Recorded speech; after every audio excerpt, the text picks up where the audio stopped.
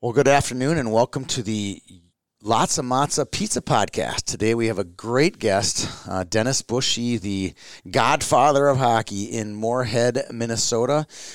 He has led the program since the late 70s and has been the Bantam coach there for decades. And we'll talk a little bit of hockey. We're going to talk about his service to our country in Vietnam. We're going to talk about his service to the Moorhead Youth Hockey Association, his family, some of the great players that he's coached and been a part of their lives, and they've been a part of his life. And then we're going to touch on a little COVID and how it's affecting the hockey world and how it's affecting he and I both on a day-to-day basis. Should be a fun show. I hope you enjoy it.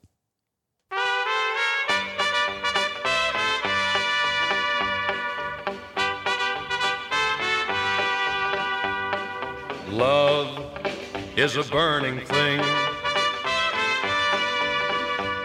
and it makes a fiery ring. Bound by wild desire, I fell into a ring of fire. Well, good morning, Mr. Bushy. How are you doing today? I'm doing well, Tony. Hope you're doing the same. I am doing well. It's a glorious morning here in the Twin Cities. We're now heading into the afternoon. How is the weather up in beautiful Moorhead? Well, it's pretty nice. A little cloudy, a little windy, like always. Yes. But it's springtime. Well, it's not as windy in Moorhead as it is in East Grand Forks where you grew up. Would you agree to that? I think it's windier in Moorhead. Really? Okay.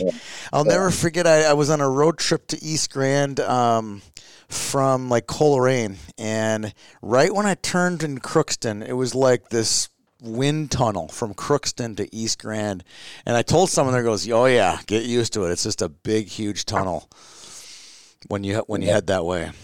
Yeah. Well, when you come this way to Moorhead, you almost get blown over to Wahpeton because it's always windy here. You got to know where Wahpeton is for that to be funny, right? Yeah, it's 40 miles from here. So yeah, I know where it is. It's right across the river from Breckenridge, right? Yep. There you go. There we go. A little geography lesson for our listeners already. Yeah. So before we get into some of the Moorhead stuff, let's do a little background on you. You grew up in East Grand Forks and didn't play high school hockey. You weren't a legend like many would think you were, but you played all the way through, right? Did you even play like rec hockey in high school, or does it just stop when you don't have a high school team to play for? Yeah, we had the youth program all the way up. To Bantams, right? But after Bantams, what did you do? We had a VFW team. Oh, you did? Okay. Oh, yeah. And I still have the jacket that I got when I was on the VFW team. But then we had midgets. Yeah. Okay. Yeah, then midgets, and then but the high school team was just starting up in the 60s, late 60s. That's at East Grand Forks. You didn't even attend that high school. You went to the Catholic school, right? Yeah, I went to Sacred Heart, from kindergarten all the way through high school. So pretty clear, at some point in your life, in your early life, hockey got in your veins and it never got out, right? Yeah, I always kind of think about Minnesota hockey kind of originated in 1947. Right. And that's when I was born. So I thought, I like that. Yeah, we got something in common. I like that. We were born together. Yes, they were. You kind of lived through it all, even when you were a little kid, right? Yes. Did you follow it? Was it because there wasn't a lot of television, there wasn't a lot of media to feed you information about it? Did you still follow it, all these Iron Range teams and the St. Paul Johnsons and Duluth Easts back then? Maybe not so much those, because that was too far away. Right. We probably went as far as looking up to back then was Rosal. They were. Yep. They were good. They were good, and the Iron Range. Right. the Grand Rapids and the Coleraines, and those places up there. So you knew who they were, right? Oh yeah, we traveled up there. We get to play once in a while. I mean, we didn't travel every weekend like they do now. Just maybe once a month we drive up there. And then you knew who these guys were. All right, so you graduate high school in 1966, correct? Yeah. Yep. And kind of an interesting path, much different path to the fame and fortune you have today versus the normal person in this hockey business. You were drafted. You had moved to Seattle, and you were drafted into the Army, correct? Yeah, me and a buddy left East Grand Forks right after we graduated, and we were going to go to Seattle and live out there for a while.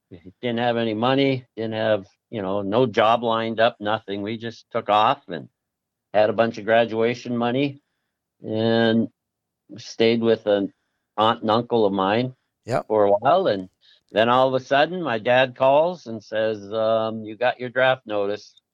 You have to report to the Selective Service by by next week. So scary. Yeah. It was, and of course, at 18 years old, you didn't know anything about that crap. Yeah, in 1966, we're in the heart of it. Of the Vietnam War. 1968 is when it all kind of exploded here stateside, and you're over there fighting in 1968. We're having all kinds of riots and a lot of bad stuff is happening in our country's probably one of the darkest times of our country's history was 1968, and you're over thousands of miles away from home fighting a war. Yeah, and I thinking back to then, I don't really recall when I got back out of Vietnam. I just don't recall a lot of the protesters. Really? Mainly because maybe when we flew back, they always fly you back to where you lived. So that was East Grand Forks instead of Seattle. So, we're in the middle of the country. Yeah. I don't think the protesting was as heavy as, New York or California. San Francisco, right? Yeah, It would be bad there, right? Yeah. So I don't remember anything, Tony, about a lot of protesting at all back then. It's a difficult time. I mean, I don't want to talk about your service there specifically, but these aren't glory days for sure. No, I was 18, 19 years old, and I mean, my goodness gracious, I was a pretty young kid, and had no idea where Vietnam really was. Probably hadn't heard much about it up until then. Until the war, right? Yeah, but it was something that we, as a American citizen, we knew what our duty was, and we didn't think twice about it. And we just knew we had to be there. If I knew then what I know now, oofta, it'd be a tough one. Yes. It would be a tough one. Be a tougher decision, right? Oh, it would be. Yeah. Do you have any friends from when you were serving still today? Oh, yeah. Yeah, I have a very good friend that I went to Seattle with. We both joined together. Same guy? The guy from East Grand who you trucked around what's his name? Ed Bateman. Bateman. Yeah, nice kid. Nice guy. I wonder if he knows what a legend you were going to become in hockey in Minnesota. Did he know at that point? I don't know about the legend part, but he does know what I've done. And he comes here quite often, maybe once a year to visit. So that's good. Oh, that's great to hear. He lives out in Seattle. So after the war, you get married to a woman from Seattle. And eventually, by 1972, the Star Tribune gives you a job in Benson, Minnesota. And you find yourself at the very, very early days of starting a hockey association. Did you have any idea this was going to be in your blood at that point? Oh, yeah. I when I was in East Grand Forks in high school, I remember coaching the Pee-wees and the Squirts, helping out, so I enjoyed it a lot. And I actually when I was in high school, I actually did all the skate sharpening for the kids at the outdoor rink. So What were you using to sharpen skates back then? God, it was kind of like the skate sharpener I had here. Really? About Not much 3 different, years huh? ago. Yeah, it wasn't much different. A stone and a motor on it, and it Fascinating. we charged. I remember the guy that owned the machine. He would charge the kids a dime, for sharpening skates. And when he wasn't there, I'd charge the kids a nickel. And I thought you were going to say a quarter. No, he would catch me once in a while doing it, and he'd be so pissed. Really? At me for doing it. Yeah. Where was this? Was this a hardware store, or was this at the rink? At the rink. At the rink. It was at the rink, yeah. And is this like a warming house kind of setting? It was at Sherlock Park. All the Yes. East Grand Park people know Sherlock Park. Oh, that's pretty cool. That's pretty cool. All right, so short story about the beginnings of the hockey program at Benson and your involvement there, because they didn't have an indoor rink even in the early 70s, right? Right. No, they didn't have any indoor facility. Nothing even close. Wilmer had an indoor rink. Okay. But that was it. And we had kind of a little area where the outdoor rink was. We put up new boards, and they had a shack there, a warming shack, and we just played there. I remember we ordered new jerseys for the kids, Montreal Canadian jerseys. Nice. They're still wearing those. They were wearing them up until a couple years ago when they co-opted with Morris. Yep. Now I think they're the Storm. Yep. But yeah, we had those jerseys for many, many years. So Montreal Canadiens. So you get to Benson, you plop down there, and how many days, weeks, months was it before you had surmised that they needed some help and you had gotten there and roll up your sleeves and got to work? Oh, I think I did it right away. I moved in there. You couldn't take it, right? We got to build a better program than this, right? I think I met this guy in Benson at a bar. Yeah. And his name was Rick Mosentine. And he was married to a Lepresti from the Iron Ring. Yep. And Sam Lepresti, who was a goalie. Yes. Maybe played for the North Stars a little bit. His son Pete did.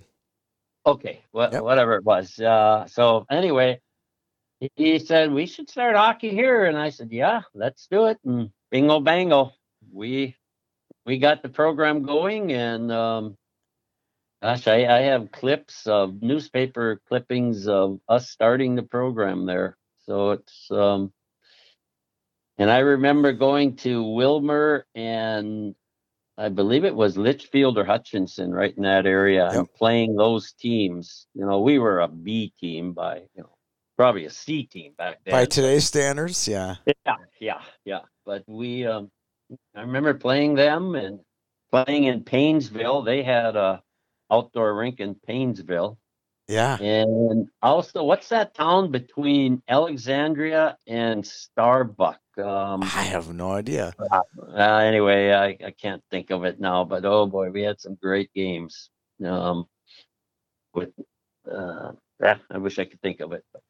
Great games with those little towns. Yeah. Yep. Yeah. And it's great for the game to have hockey in those towns and rinks in those towns, even today, right? Yeah, I think they've done a heck of a job in Benson. They built a new rink. Morris has got their own rink there now. Yeah. And gosh darn, I see some names coming out of there that I remember that we coached. Coaching their dads, right? You Yeah, coach their dads dads. are probably their grandpas now, probably. So then you get a reclamation project, even bigger one, because you're moved to a town with a lot more population and not a lot of hockey history. 1977, you moved to Moorhead. How long did it take for you to get involved there? I'm sure it was right away, right? Yeah, it was. It was probably within a month. I saw something, so I had to talk to this one hockey guy. Buzz Larson was his name, and Buzz I talked Larson? to him. Yep, Buzz Larson. He's passed away, but anyway, he put me to work right away. You can be our Bantam B coach, and I was happier than hell, and I'm jumped right at it. So let's paint the picture here. So by 1977, you had 4 kids, and they were like 5 and younger, and you're out coaching Bantam Bees. This must have been your life, right? It must have been your lifeblood. Well, it was. The kids were pretty young. Thank goodness my wife at that time was very good at raising the kids, and she knew what the passion was for me, and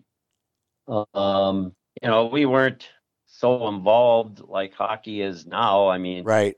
we usually were done by February. We Right. started in maybe November. Yes. We were done, a couple months later. So it wasn't as It wasn't as crazy as committed. today, right? No, not even close. Yeah. And you didn't travel it that much, right? Not a lot, and back then we were kind of a doormat, Moorhead. We weren't real. Can you say that one more time? We were a doormat, because we can't say that today. We were a doormat back then. Oh, I love hearing that. Some of the teams that we would lose to, now I just, how in the hell did we do that? But yeah, not to be disrespectful, but yeah, we. Well, this is really a good starting point to the whole Moorhead discussion. You said it, doormat. I want to talk about the rink. I mean, in the late 70s, not until 1985. Think about that. From 77 to 85 when you're there, you're playing at the Centennial Rink, which is just regular ice. It's not artificial ice. There's no compressor. And that's the only rink for the whole town.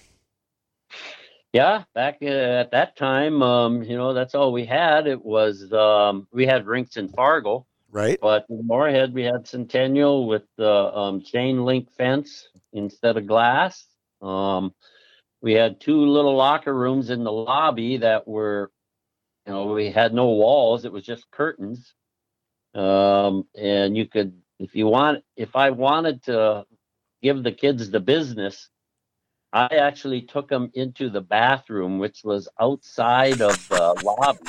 I put all those little shits in that bathroom, and we'd have a little chit chat there. And I'm guessing because now when I watched you coach in the past, you were kind of like the hockey coach emeritus. You'd sit there and you'd do a little bit of coaching, but I'm guessing in your 20s you were a little bit more amped up. Oh yeah, it was, especially when you're a doormat. I'm a competitor, and I like to win. And back then, we were so anxious to win that, we were pushing buttons way too soon, and poor kids making mistakes, right? Yeah, and we just didn't have the skill set, back then to compete. But it was a learning process. It took us a while, but we got there. But back then it was tough, and we didn't have the numbers. And basketball and wrestling were pretty big in Moorhead. So what was the turning point then? Was it when Terry Cullen moved to town, or what was the moment where you're like, man, We're going to be good. We're going to be really good. When did you know? Was it when you got the ice at Centennial? Or because it's like we know that the youth rink ice goes in 96, 97, right? But Right. between 85 and 97, this is the story of Moorhead hockey starts there. What was it? What happened where it turned? Well, I think part of it was, we put in artificial ice. Yep, in You know, 85. right around in the middle 80s, we put in that artificial ice. So now we could start our program in October and run all the way through March or whatever if we had to. That was big. And And the high then school got its own rink too, right at the sports center. right, Yep. they got their rink over there. But that was only one sheet. So we had the two sheets. And back then Terry Shercliffe was Yep. the head coach, a very dear friend of mine. And I reach out to him right now because he just lost his youngest son. That's He too had a bad. heart attack just the other day. But he was the high school coach, and I just remember him always saying that, gosh, I wish I could keep an assistant. He'd always have a college kid for an assistant or something. Right. Somehow Terry Cullen caught wind of it, and the two of them got together, and Terry said that if I'm coming to Moorhead, I kind of want to be the head coach. And And he was in Virginia, right? yeah.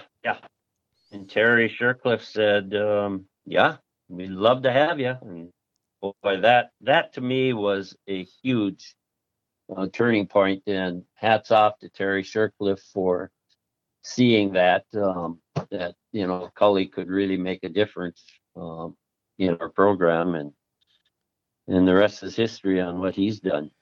So, To and the interesting part about this, so oftentimes when you hear of hockey, a hockey coach who kind of steps aside for someone bigger, better to come in, it usually means that Terry Shercliffe knew nothing about hockey and wasn't really, he's more probably like a different kind of coach. But from what I understand from my research is Terry Shercliffe is one of the brightest, greatest hockey minds in the state, and one of the most unheralded hockey minds in the state.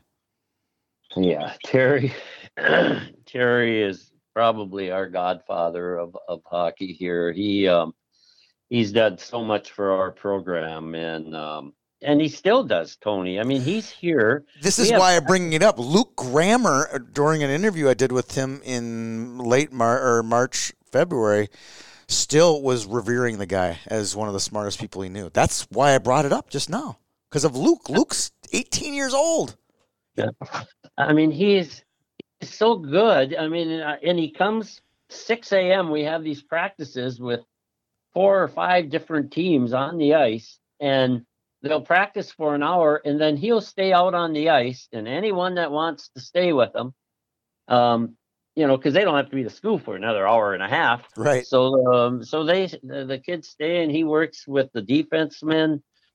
He really concentrates on the peewees, and he's there every practice. Yeah. I mean, and now he goes to Florida in the wintertime now, but this year he didn't go until December, the end of December. So he was with our peewees and our bantams until then. And I mean, he just does such a great job with them, teaching them fundamentals all the time. And the kids love it. So was Terry Cullen, was he a teacher? Because I know he's in business, or went into business after that. So he was a teacher and a coach. Yeah, Terry was an elementary teacher. Okay. And then he, after a while at teaching, he got into the insulation business, and that's who he is now. Yeah. Okay. All right. So let's fast forward now. What year did you get the bantam A job? Because I know you won a few state titles, or at least had some runner-ups here with some of those early 90s teams, that high school teams. Yeah. Yeah, I took over the Bantam A team in '81, Okay.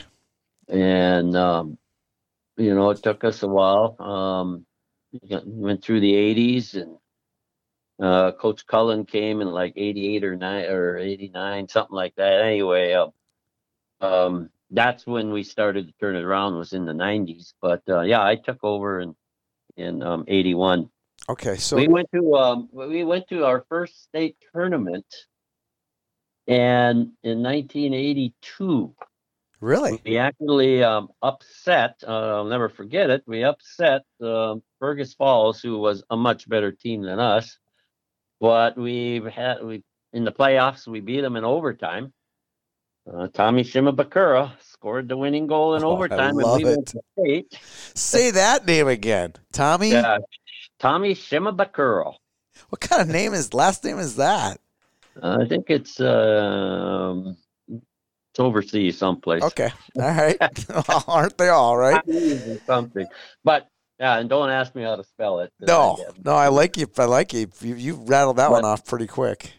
yeah, anyway, we went to the cities for the state tournament. Of course, it was Owen. Back Oh, then, we played 3 games. oh, and 3 barbecue. Yep, 0-3 out. All right. So, but we had a hell of a good time. We thought we were the cat's meow then, boy.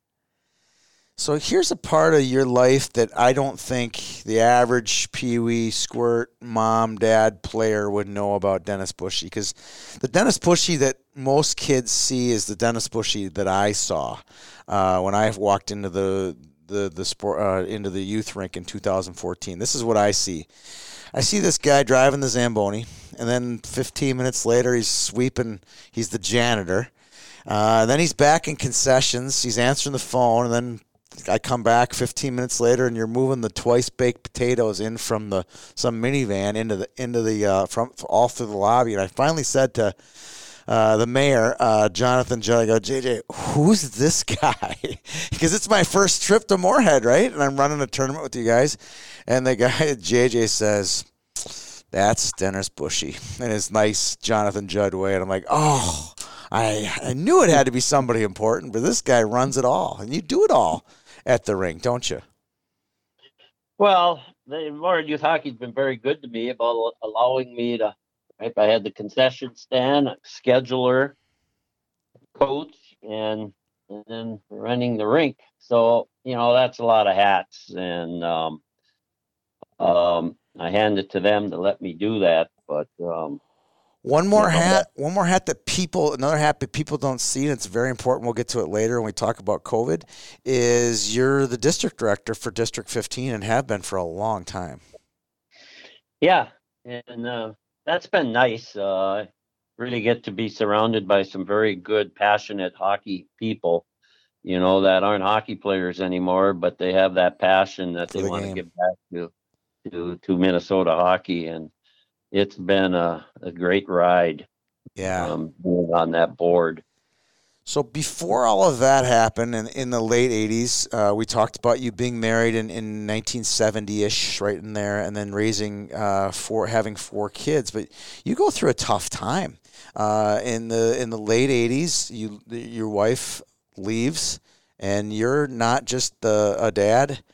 You're a dad and a mom, and you were left to raise 4 kids, and it was not an easy time in your life. Do you want to elaborate a little bit on that? Yeah,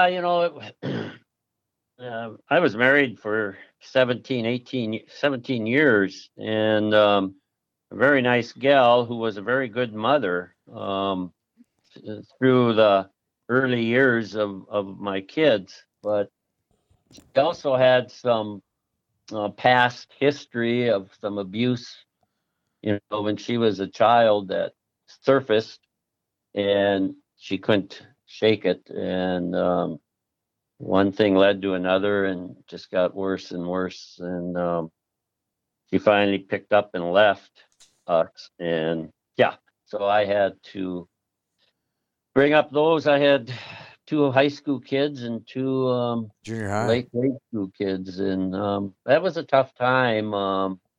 The kids were great. We got through it. We're much stronger because of it, and we have a very close relationship now. Well, we always have with me and the kids. So it turned out well, but it was a tough time. It was probably the toughest time that I've ever had in my life.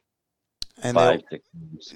no, I didn't want to make this a sad podcast because I think there's a really good result. And you and I talked about this before we started the show, and you told me that something about what the game of hockey and people in hockey were really pivotal people in getting this turned around for you. Oh yeah. I had some real good. I mean, back then, Coach Cullen and Shercliffe and all of them were there, and they were very supportive. And a lot of my immediate family. I come from a family of 10, so my brothers and sisters were really good about it, and helped me get through the tough times. And I certainly appreciated that from them back then. The hockey family was a big part of it, though, right? Oh, yeah, the hockey. I think they sensed that I was having hard time, and they helped out with the kids. I remember that. They did some things that really were. I mean, they brought dinner over sometimes at first, and that was very nice. And it was just, besides my immediate family, my next family, the hockey family, means the world to me. Fast forward to the 1990, and obviously now early 90s. Slowly but surely, the doormat tag is being removed from Moorhead, and they're making it to the state tournament. They're making it to state bantam tournaments. I know that you guys have won. Did you? When were your 2 state titles that you won? The Maha state titles, were those in the 90s or were they in the 2000s? 92 and 2004. Okay, so 92 would have had to have been the Kraft and Cullen gang, correct? Yeah. And I wasn't sure if they won or took second because I know there were some pretty good bantam. I've heard some stories from Ryan Kraft and some great bantam A state championship lore there. So by 96, this is where kind of where it all kind of takes off. Even a peewee kid today could see, without that rink, it wouldn't be the same. The Moorhead Youth rink 96, 97 gets built. Yeah. So, and that was, why did it get built? How did it get built? What was it? And then I think you become an employee of the Youth Hockey Association by that time, correct? Yeah. Well, we knew that we needed more ice. Centennial was not enough ice for us, and Concordia College and the Moorhead Spud high school team took up a lot of the sports center along with figure skating. So it was, we needed the ice, and we had some very passionate farmers that came through and didn't know a heck of a lot about hockey, but they had kids playing hockey, and they knew that we needed more ice, and they were instrumental in, getting a Mighty Ducks grant and some more fundraising that they did. We got all that going, and so we put up the facility that we have now. I recall the final price tag was $1.9 million. Wow. For 2 rinks. We didn't have a lot of fancy dancy stuff, but we had all the stuff that was needed, for hockey. And that was instrumental on how we are today with those 2 sheets. Absolutely. So as the game grows in Moorhead, so grows the responsibilities of the association. Has your life changed? Has the association life changed much since 2000? They get the new rink. Have you seen the game grow? Has it flattened out in Moorhead, or is it all about the same? Oh, I think I know our numbers have grown. Numbers seem to always, we always, every time the Spuds make it to a state tournament, we get a big hit. The Yep. following fall Yep. for more kids, and so that definitely helps. But the thing I like about our program is we try to stay the same, with our ultimate goal is developing these young players so that they can become better hockey players, but also better citizens down the road. That's Yes. our primary purpose, is to let them know that there's something else besides hockey down the road, and they better pay attention to that. But we give them the good program, a good development program, and we try to stay the same with what's working. Right. Yeah, we have to make some adjustments here and there. I kind of I look forward to. I kind of think we have a new era coming up. We've got these '90s players that are coming into our program now with their kids, They're and, kids.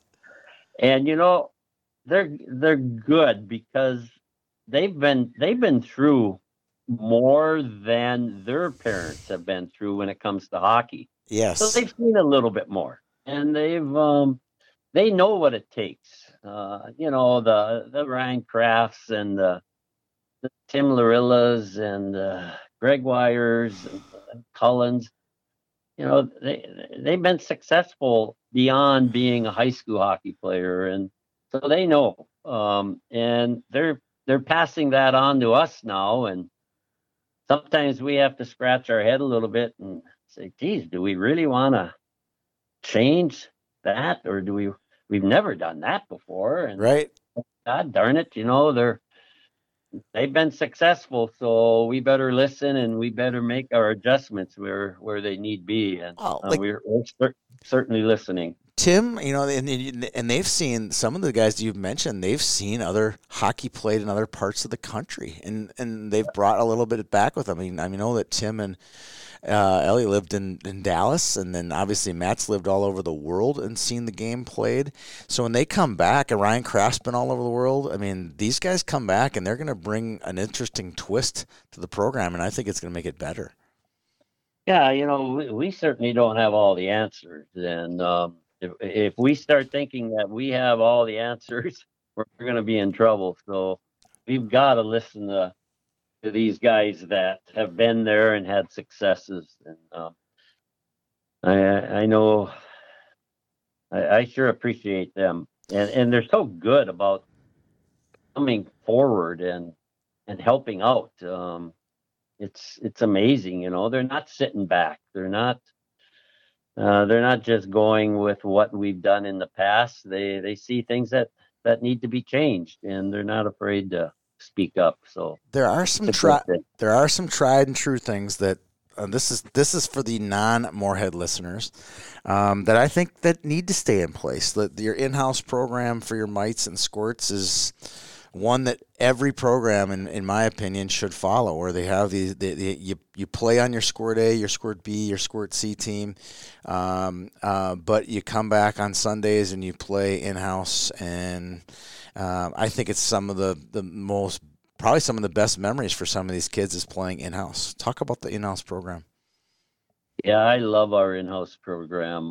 It is our little rookies. They know every Sunday they play, and it's cross ice, and they know nothing about full ice. It's just cross. The only thing they know about full ice is what the Spuds do, but they like the cross ice. They get to touch the puck a lot. The mites, the same thing, and then the squirts.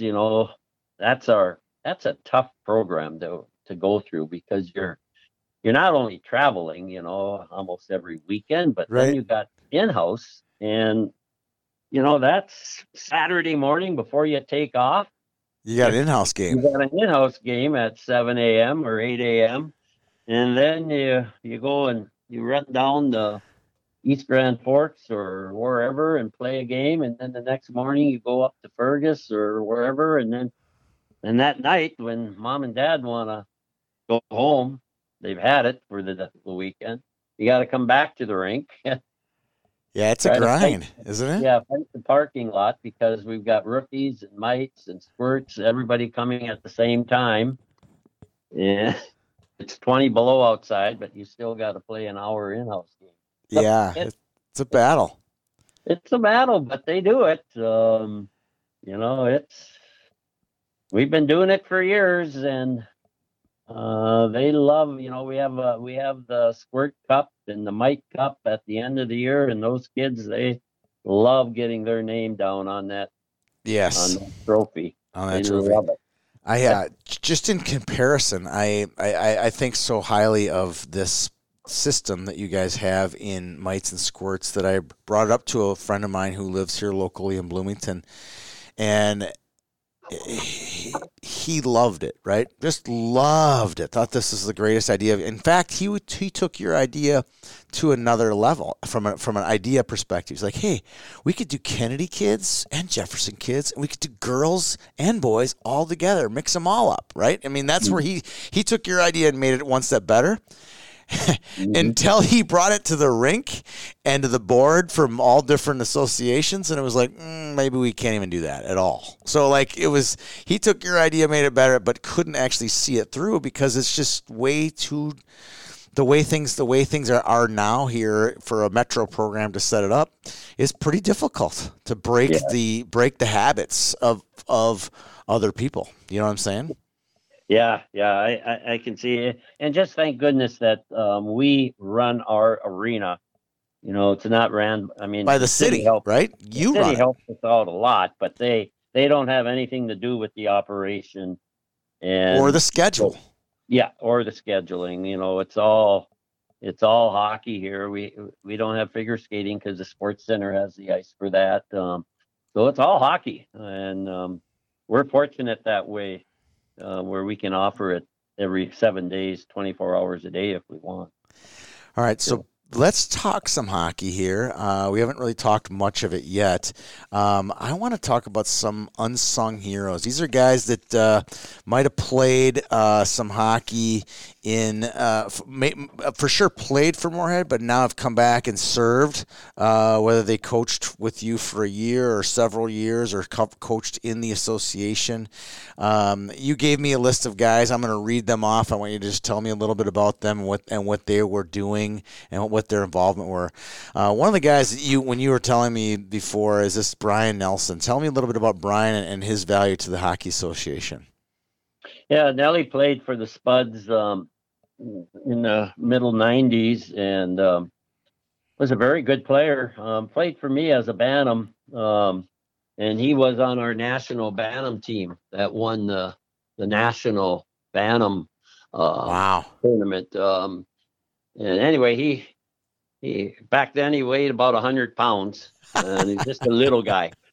But anyway, through high school and through college, and he went through all that. He went to Concordia College, finished there, and was very successful with Concordia.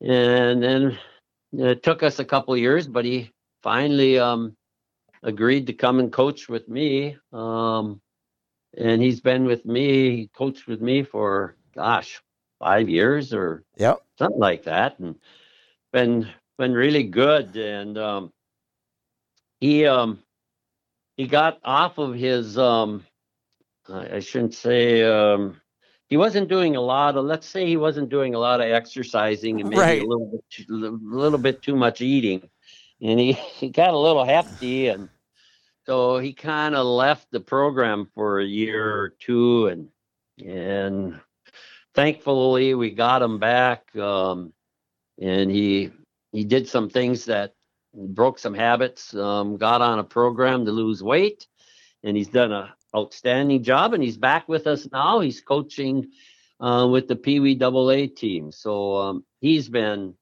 very, very good for Moorhead Youth Hockey, and the kids just love him. I was going to say, I know this from just being around the program, that kids just love Nelly.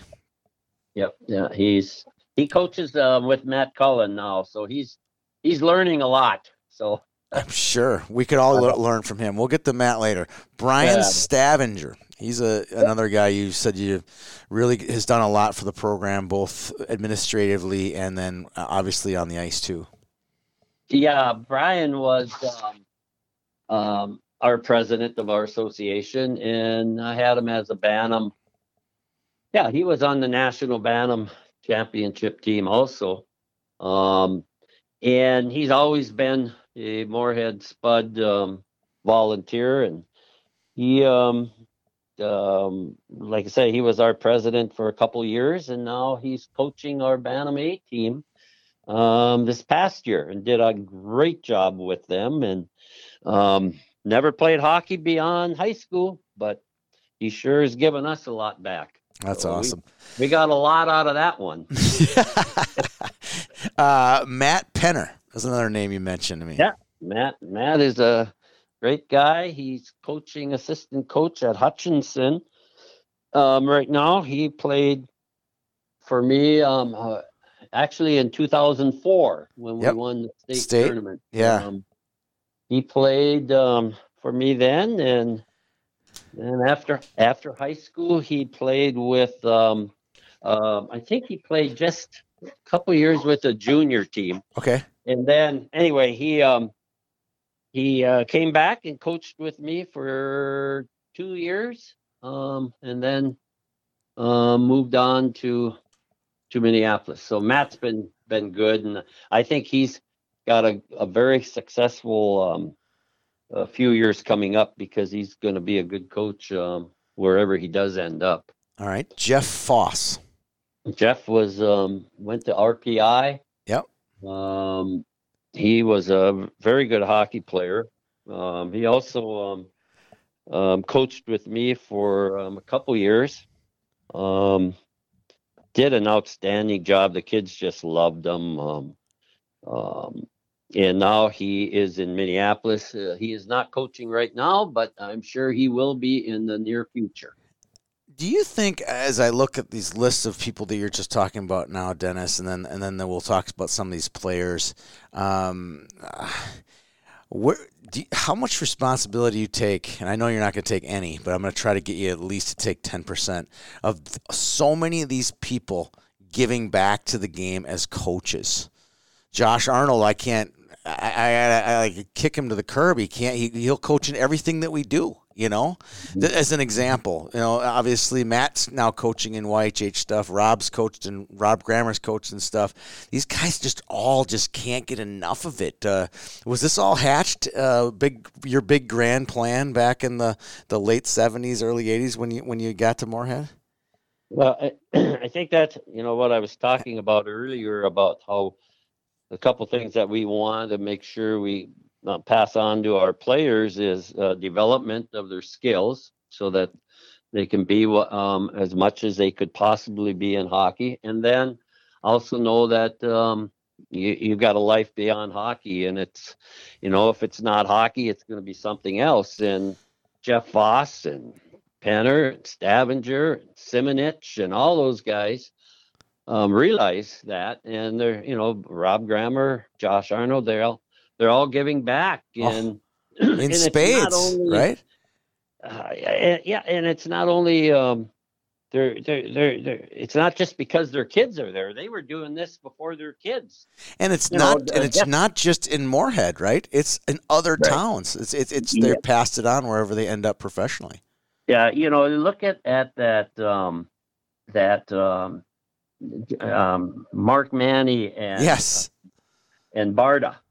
Yeah, they are Andover coaches, and they're both Moorhead Spuds, and they do a great job over there in Andover, and they're going to have great successes.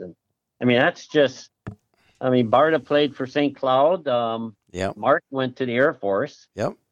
And he was on some of our doormat teams.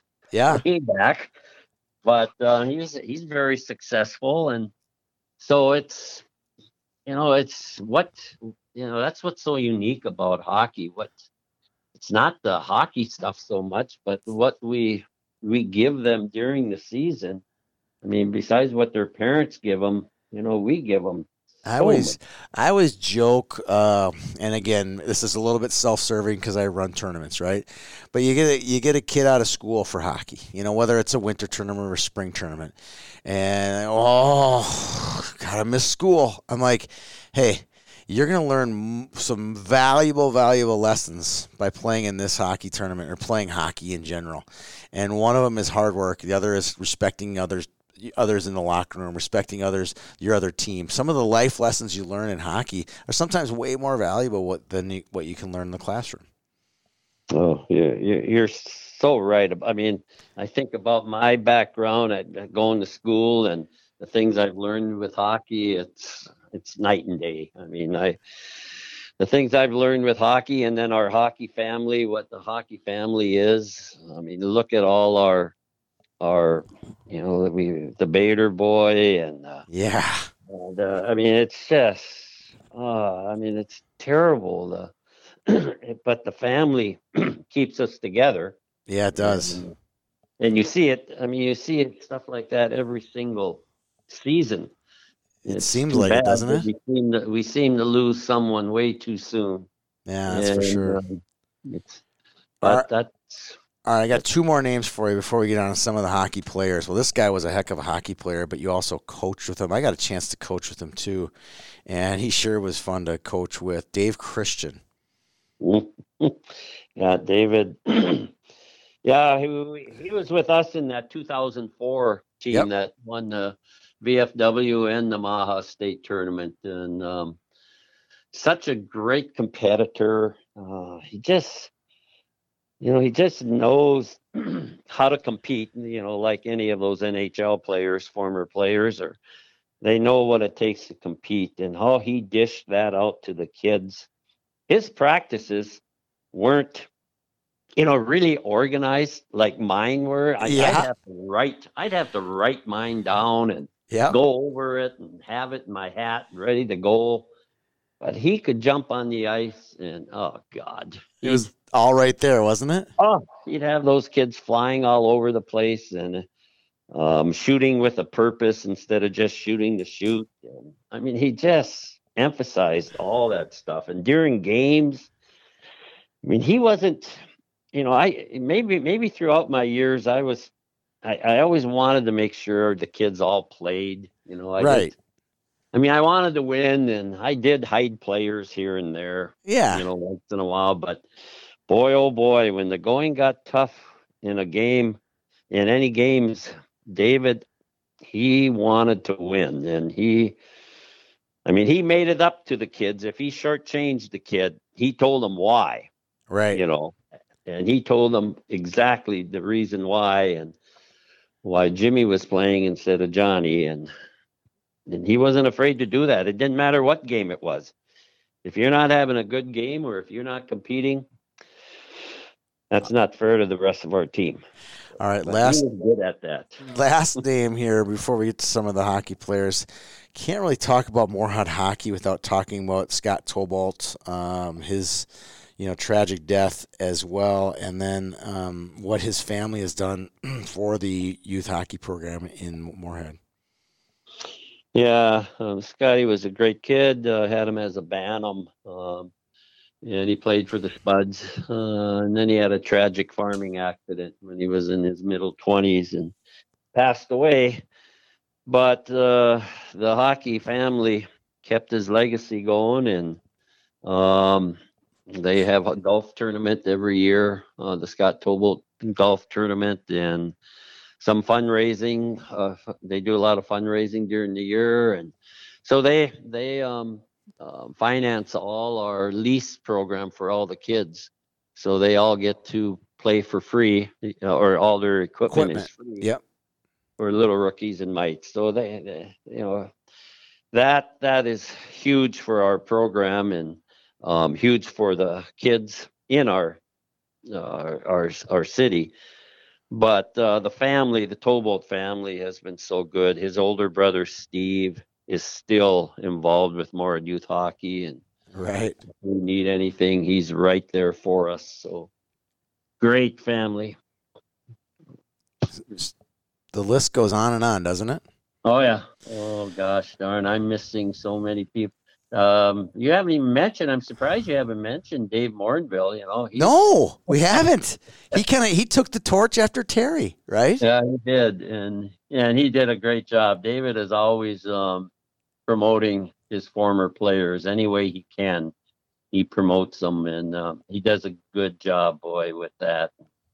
He did a great job with the Spuds too. In his years that he was here. What was his profession? Was he a teacher as well? No, he sells body parts. Wow. Yeah, he's in the operating room a lot. Okay. Like medical profession. Yeah. Okay. Wow. All right. So sorry, I skipped over that. We've got a lot of names here. So I'm going to read off some names of players. We're going to test your vocabulary today. I want you to give me 1 or 2 word description of each of these players. I've kind of clumped them. And there's a little story behind a couple of them.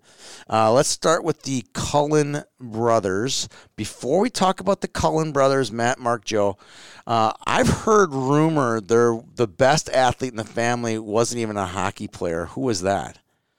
Yeah, that's their sister Annie. She was a great athlete for Moorhead in track, and also I believe swimming. Okay.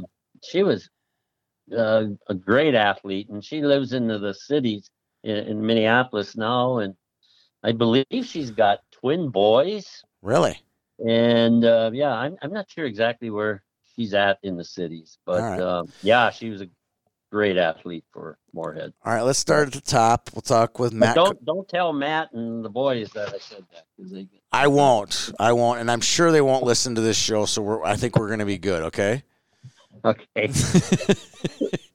One of them will listen. I'm not sure which one of these 3 will listen, but let's throw them out. Let's throw them under the bus really quick here. Matt Cullen, 1 or 2 words. Passionate, very family orientated. All right, Mark Cullen. Very passionate, very competitive. Like it. Joe Cullen.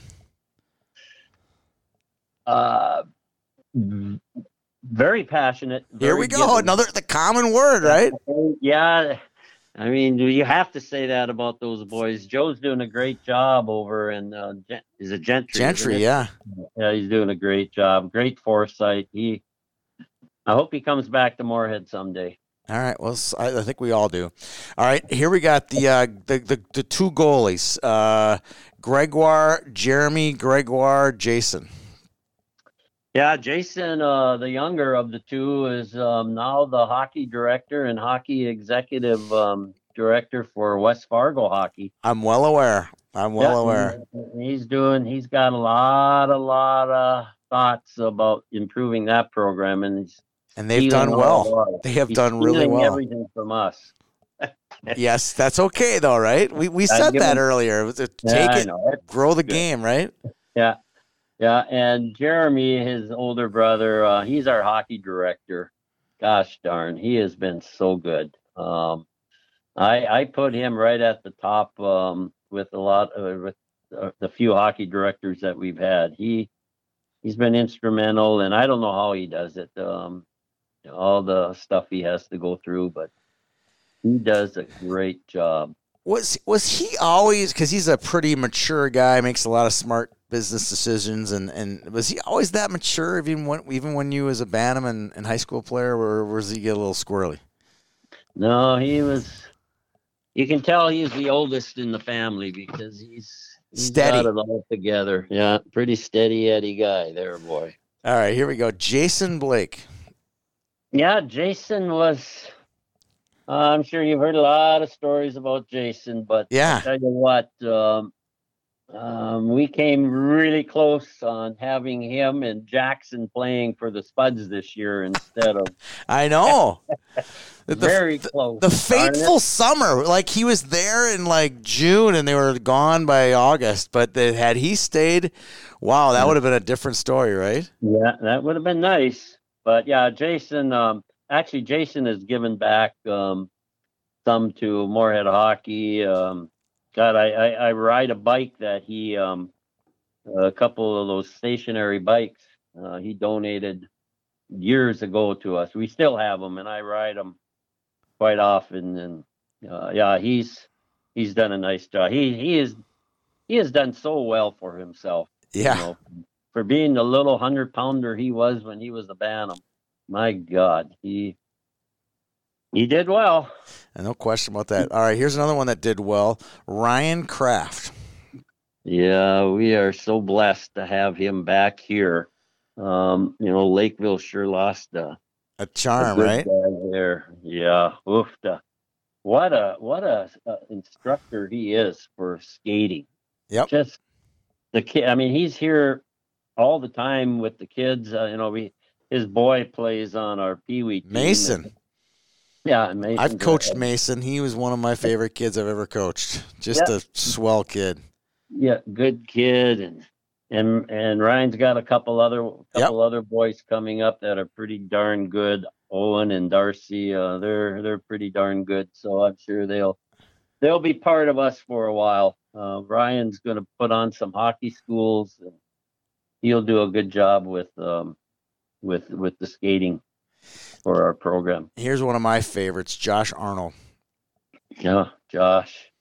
He does so much for Moorhead hockey, not only on the ice, but off the ice, promoting and also financially. He's, gosh darn, every Spud game, it's always Arnold and Associates. He's always um, selling, or he's on all the football. Yeah. Whatever sport it is, his ads are always there. So he's just been a great promoter, and now he's coaching our Pee Wee A team. His little guys are coming up through the program, so we're going to have a lot of him left, which is good. All right, here's one for you, Chris Vandevelde. Chris Vandevelde, he's back. He was overseas for a while, last couple of years, but now he's back, and his little boy is playing in our program. Vandy's given. I expect him probably to be coaching here next year because his boy will be, I think, a mite. Yeah. So I expect him to help out, and I know that he, a couple of the things that he's done for us besides, or not coaching, but he got us dividers, made sure that we got dividers to put out on the rink. So he's great. It's going to be nice to have him down the road too. Picking up some of the slack, right? So here's one that we have to list. You could talk about him as a player. You could talk about him as a cohort over at the Hockey Association, Rob Grammer. Yeah, there's not too many more people that I can think of that have as much orange blood in their system as he does. He loves Moorhead hockey, and he's a real stickler for doing things right, on the ice or even off the ice. As our executive director, he's, gosh darn, we were just on Thursday, my grandson and I were putting in the new floor. We'll get to him in just a minute. Yeah, but anyway, we were putting in new rubber on the floor and the benches, and there was just this one little area that exposed the cement. Yep. And he said, "Coach, I don't want to bug you too much. I know you got a lot to do, but did you see those spots there?" So yeah, I fixed that up for him. But yeah, he's good, and he's got his boys. He's got his youngest boy is just a squirt. So Johnny.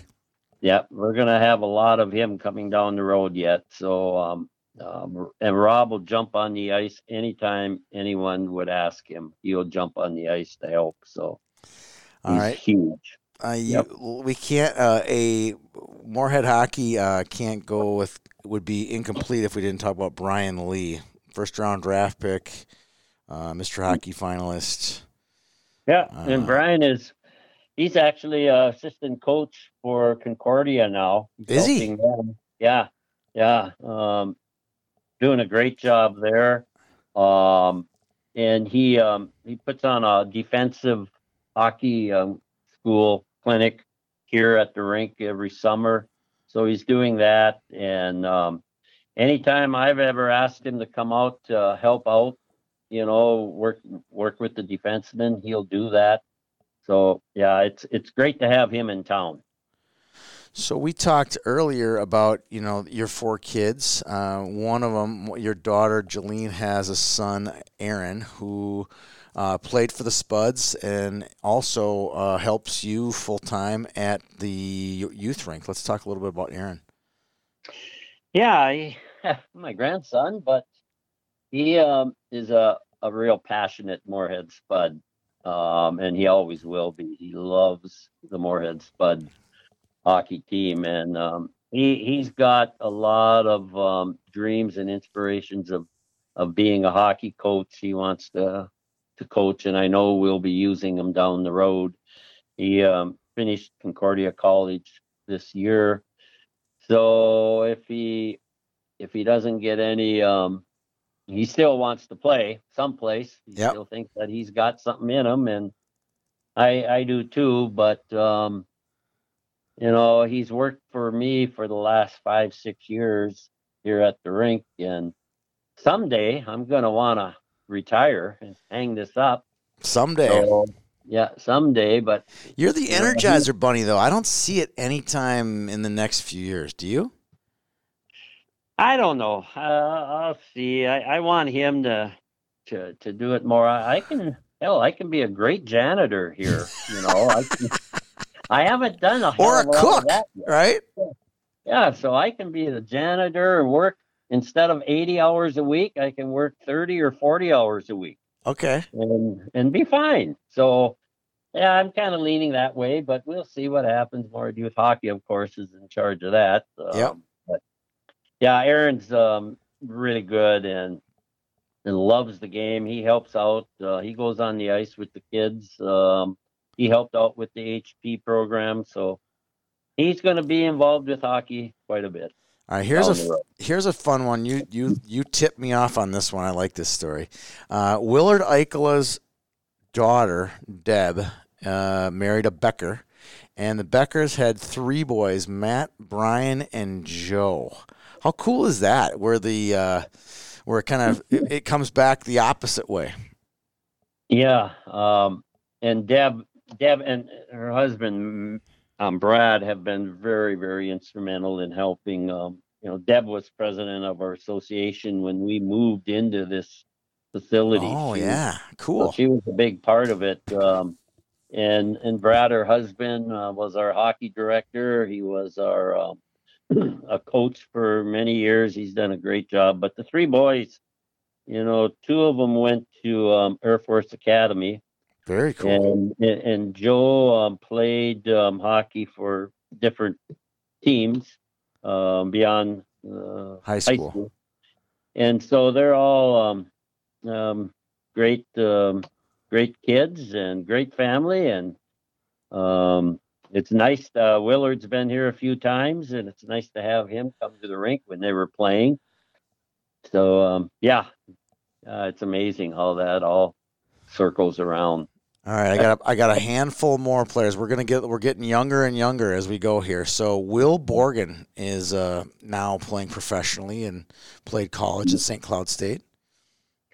Yeah, and he's been fun. He's had some great opportunities. He got to play for the USA team, and then now with Buffalo, and just doing whenever he comes to town, he comes to the rink. And this summer or last summer, he was here almost every day playing. Really? Open hockey with the kids or with all the college kids. So yeah, Will's. I'm so excited to watch his future down the road. I feel bad that this year kind of came to an end. Right. I think he was going to be playing up at the top there towards Right. the end, but well, can't do it now. So All right, here now we're getting really young here. All right, so Ethan Frisch. yeah, Ethan, what a great kid. He just won an award too at the University of North Dakota as a freshman. I can't remember what they called it, but congrats to Ethan. He's gonna be doing a lot of good things for the Sioux down the road as a freshman. He got to play quite a bit, and He'll I know get more Barry. minutes as he gets longer in his career, I'm sure. Can you imagine that kid as a senior with Yeah. the Sioux? Holy moly!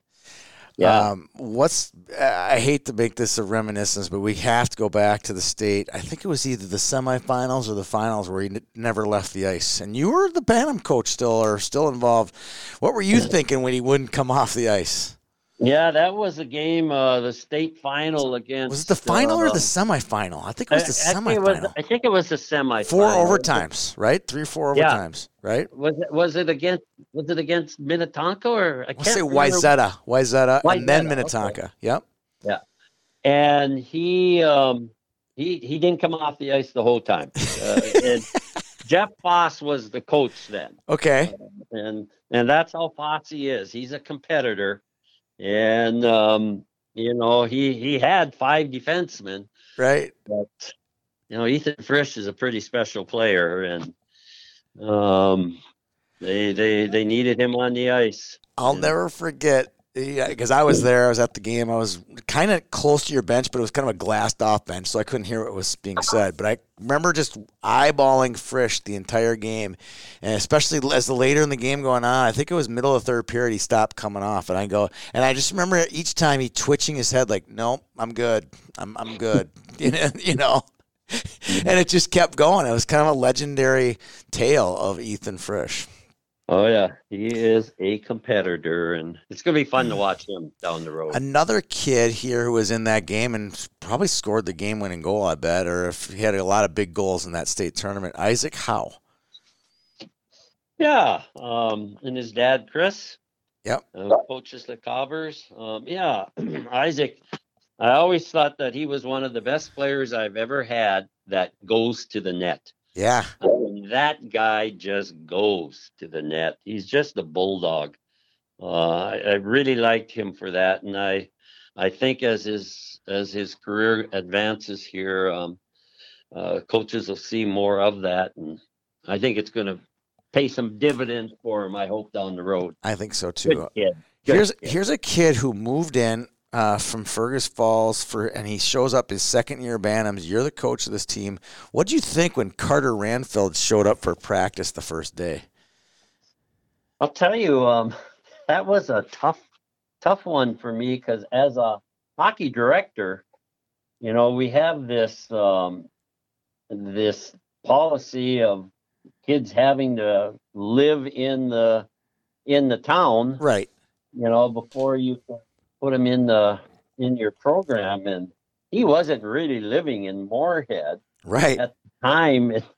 So, Moorhead Youth Hockey had to accept him, and Fergus had to let him go. And you're the district director too, right? I'm the district director. And he's going to be playing on your team. Like, how weird was that, right? Well, I'll tell you what, without going into all the particulars, I had to make them show proof, that they were actually moving here and living here. And yeah, they did. And, we finally did it the right way. And it was all from there on in, it was a good thing for Carter because look at the success he's had. And hopefully it's going to even be better down the road as he moves on. Now he's going to, Bentley or somewhere out east. Yeah, someplace out east. So he kind of reminds me of like a Jason Blake. Yeah. I think Jason ended up at Ferris State. Yeah. And he proved himself there. And really quick, didn't he? Yeah. I got a feeling Carter might just do the same thing. I think so too. Once he's healthy, because Carter's had some health issues, some just injury issues the last couple of years. Once he's healthy, there's no more fun kid to watch play the game. That's for sure. Yeah. Yeah. All right, last one. We're going a legacy here. Luke Grammer was a Mr. Hockey finalist. He'll play some junior hockey next year and head on to Northern Michigan. Yeah, and Luke is such a nice kid. Like most Mr. Hockey candidates, they're all great kids, and Luke is one of those that I sure liked him on the ice. I remember him as I still have a picture of him on the wall as a little mite. He gave me something. I can't remember what it was. He brought me a card or something, but he is just a well-spoken kid, and I'll tell you what, he's going to do Northern Michigan a lot of good down the road. Byron Poole, who is the assistant there, is a good friend of mine. He sure likes him, so I'm sure that he's going to have a lot of success. But a good defenseman, very good defenseman, does very well with the puck, and he'll prove himself.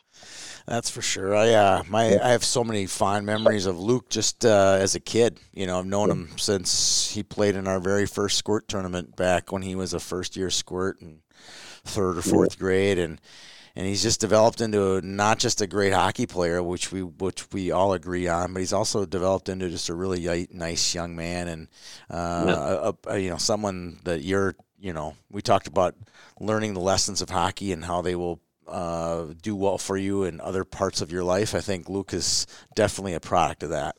Oh, God, yeah.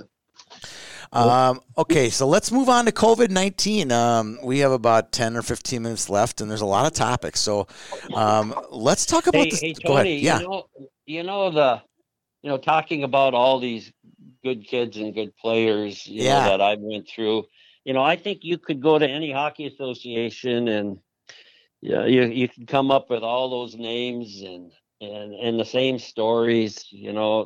We've got such great kids in our sport that it's amazing that it is. It just amazes me when I hear the stories of what we do if one of our players passes away, or the road that the Mr. Hockey candidates have went through and what they've done.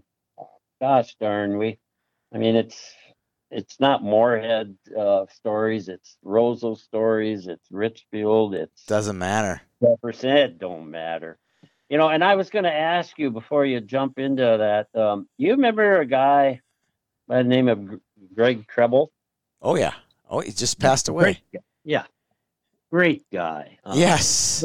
He was a Bantam coach for Jefferson. For years. Years. And him and I used to lock horns a lot back then. And he beat us in the 1991 state championship in St. Cloud. But, just a great guy. And I remember, and he was a competitor, as you know. Yes. He was also the coach for Holy Angels, I believe, that beat the Spuds. Yep.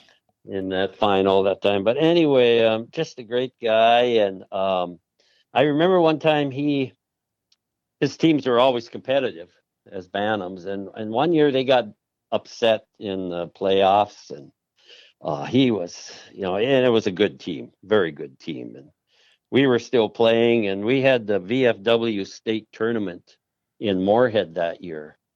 And I remember his team got beat out, for Maha. And he wasn't even a VFW team, or he wasn't sponsored by the VFW. Right. He calls me up and he says, "Bush, you got to get us into the state VFW tournament."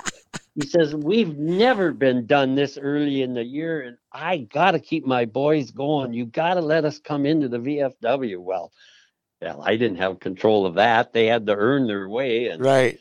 I don't know who it was back then that won out of that area, but he was, that's the competitor that he was. But what a great guy. And I'm sure he could tell stories that Oh would yeah. never end with all the good teams that he had. Oh, And absolutely. players. I run into player after player after player that played for him, and they always point to Trebs like, oh, he was such a great coach. Yep. Such a great coach. All right, let's talk a little COVID-19. The first topic in here is the state tournament. Now, you guys had a state tournament canceled on Friday morning a few weeks back, and as a district director, you're very well in tune. I'm sure you're on the email chains of the executive committee and making this decision. Go through the decision process of what happened during that Thursday night. Because as of Thursday there was going to be a tournament, and Friday morning they actually had dropped the puck in a few J Gold games and a couple Pee Wee games. Yeah, what I remember, the most I remember is I remember Thursday, the day before. That's when most of the teams were coming heading to the banquet, right? Yeah. And I remember talking to Steve earlier in the day, Steve Oleheiser, the president of hockey. Is he from Grand Rapids? I know he's from District 12, Grand Rapids. Okay. Grand Rapids. And great guy. And anyway, he says, God, I don't know what we're going to do, Bush. This is tough. And so anyway, we just talked a while, but we didn't say anything about canceling any banquets. But then as the day progressed, they came out with the order to recommend that we cancel the banquets. Yeah. So it was just a recommendation.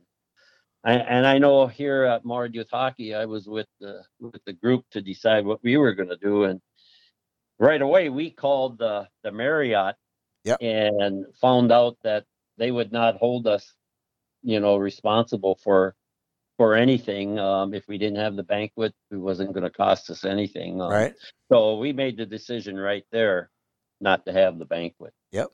So that was good. And then the next morning, Friday morning, I remember coming to the rink and getting ready. I had I think it was Hermantown that was going to be practicing at 10 o'clock that morning, and got the ice ready, and they came. And I remember the executive board from Minnesota Hockey said that, as of now, we're having the tournament, but it could change as the day goes on. Yeah. Or as the weekend goes on. And I had heard, and again, I don't know, I can't remember where I heard this, but I had heard that they were considering of shortening it to 2 days. Like, let's get her in and get her done by Saturday night. It was a brief thought, but I think both Glenn Andreessen and the executive director for Minnesota Hockey and Steve. I know that Glenn. I think Glenn really wanted us to cancel it even sooner than what we did. Yes. And I just really put my hats down for those two guys, both Steve and Glenn, for making that. And that was a tough decision. I mean, we were an hour away, and I'm sure other teams were playing. Some teams were playing. There were some J Gold, and I know maybe a Pee Wee game or something like that was being played in New Ulm, I think, maybe. I'll tell you, we had, I think, 4 teams here when the announcement came out. And I'll tell you, those poor girls, they were crying. Oh, they were really upset and sad. And, I mean, it was a tough decision, but it was the right decision. All right. So we talked a little. This is going to be weird, but we talked about you serving in Vietnam earlier in the podcast, and now we're sort of in a war, very similar. I mean, not a war, but there's some similarities between our country and a wartime, because this is a different time for our country right now, as different as there ever has been. Do you draw any comparisons to the enemy that it was in Vietnam as there is an enemy today? Well, yeah, it's our war that we have right now. It's an invisible enemy that we never know where it is or if you're going to catch it or anything. And I guess it was kind of the same in Vietnam. Yeah, We never knew who the enemy was half the time. Sometimes they it's true.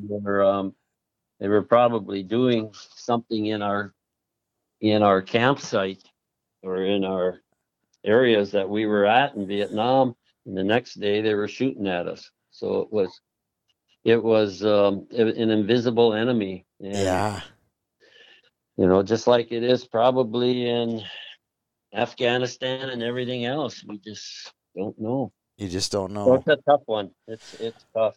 So if people don't know you, I think I've kind of done a good description as the Energizer Bunny. How are you doing sitting still? It's not easy for me. This is brutally hard for me sitting still and watching Netflix all day or whatever you're resorting to. How are you doing with this all this stuff? If you think that you're a bunny, I think I'm worse because I'm just not one of the guys that goes home at night and watches TV. I never have. So I stay at the rink all day. I get here at 6 and I stay until about 6 at night. I'm getting a lot of stuff done that Well, I've that's what I was always going to wanted. ask about. Let's hear when we go back to the Blue Ox this November for the Bantams. What am I going to see? What's going to be new at the rink? Well, you're going to see a lot of new banners around the rink for advertising because we're taking them off the walls and putting them out on the rink itself, hanging from up on the ceiling. Okay, that's hard Well, work. You're oh on a yeah, boom. That's yeah. scary stuff, isn't it? Especially if you have to go up 20 feet on a little one-man lift that Yes. uh, is shaky to begin with. But yeah, we're doing that, and we're getting all our painting done that we usually don't get done until August, but I'm getting a lot of that done. New floors on the players' benches, and just a lot of little cleaning up outside of the rinks. Just a lot of work. I mean, I got a list that I'm looking at right now that repair the ZAM doors. Just maintenance on the ZAMs. Just a whole bunch of stuff that I'm getting done. And then if I go home at 6 o'clock, I'm stuck having to watch Netflix. But What have you watched on Netflix? You told me I'll you tell got you what, hooked on something. What was it? I got hooked on this god darn the heist, Uh-oh. I've money heard this is heist. good. It, it it it is good, damn it, and I'm stuck with it now, and I got to watch it. So I'm watching that, and You're human after all. You are human after all. yeah. So I got my dog Spud, a yellow lab, and him and I sit and watch that, and make some popcorn, and go to bed. And get her done. Um, has the Hockey Association, we talked about, I talked with Rob Grammer about this last week, how it's hard from a financial perspective, not just the families who have parents out of work, but the actual association itself. It's losing money. Right now, this is a time where it could be generating money. What effect will this have on the future of Moorhead hockey if the COVID virus continues to hamstring the hockey community? Well, I'm hoping, and like most all of us, we hope that this thing plateaus and we start going down the slope. But I just hope that we have enough caution to know that we can't jump into it too quickly, because it's such an invisible enemy. But it's really taken a toll on us here. We rely on gaming, which is in At the all the bars? bars, and we rely on that. That's a big part. That's why we can operate 3 rinks in this facility. Is a lot of it has to do with gaming, and we're losing that, and then all our rentals that we've had. We're losing all that money, but we did take the ice out, Yep, so that'll save you some money. we're saving some utility bills, but I know that as soon as the governor gives us the go-ahead, Moorhead Youth Hockey is going to be all over me to put 2 sheets in immediately. So So we will be doing that. as we wrap up, putting in a sheet, can this be done with 2 guys, you and Aaron, or do you need extra help? Yeah, I'll usually get a couple more guys to help a little bit Like with some it. part-timers or freelancer kind of guys, Yeah, right? 2 guys could do it, but Jeepers Creepers, I know they want that. They'll want that ice in right away. So I'll get some more. I'll get a couple volunteers, and we'll get her done. It's a dirty job putting the ice in, isn't it? It is, but you know what? When you're all done with it, Tony, just to go up on the bleachers and look at it, there's not a skate mark on the ice. Right. It really looks. It is so nice to see that. But that's about a 2-day. After about 2-3 days of working 12 hours every day on it. Rewarding. Yeah, it is very rewarding. So we look forward to that. Well, my time with you, when I'm with you in person over the phone, it's always been very rewarding, it's been great today to spend time with you and learn about your hockey past, all your influences. And I know you get this all the time. I mean, for crying out loud, they named the rink at one of the rinks after you there, and it's so well deserved. And we're so lucky to have you. I'm sure Moorhead's really lucky to have you, but the whole state is really lucky to have you involved in our hockey. And I just want to make sure that you know how much appreciated, not just from the Moorhead people, but from everyone outside of Moorhead as well. Well, I appreciate that, but I also know that there's a lot of Dennis Bushies around this state. So there's a lot of them in every association, I'm sure. Yes, but there are. I always think about how much more I need hockey, than hockey needs me. Yeah. Because I don't know what I'd do without the hockey family. Well, we're one hockey family, that's for sure, here in Minnesota, and we got to hear from one of the patriarchs of our family today, Dennis Bushy. Thanks to our sponsor, Lots of Matza Pizza, for their participation with Youth Hockey Hub and all of our programming, and thanks to Dennis Bushy for participating in the Lots of Matza Pizza podcast today. Hope everyone has a great day. We'll see you guys around the rink, hopefully sooner than later. Thank you, Tony. You're welcome. You do an amazing job on your research. I appreciate it. We'll talk to you soon, Dennis. You take care.